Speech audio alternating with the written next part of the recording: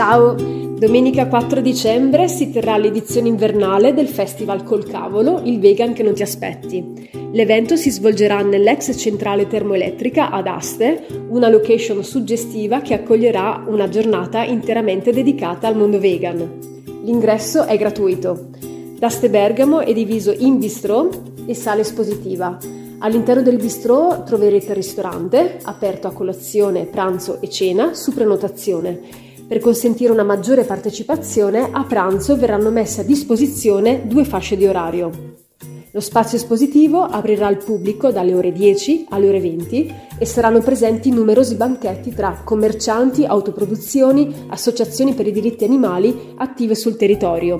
Inoltre sarà aperta una postazione street food gestita da Vegit Biogastronomia. Per quanto riguarda il programma, alle ore 16:30 si terrà nella sala cinematografica di D'Aste la proiezione del documentario Watson, il documentario che ripercorre la storia del capitano Paul Watson, attivista e ambientalista canadese, fondatore dell'organizzazione Sea Shepherd.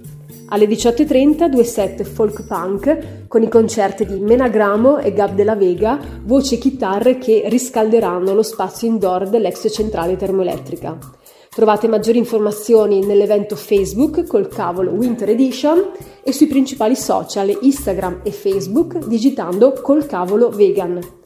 Quindi vi aspettiamo domenica 4 dicembre dalle ore 10 alle ore 20 ad Aste Bergamo alla seconda edizione di Col Cavolo, il vegan che non ti aspetti.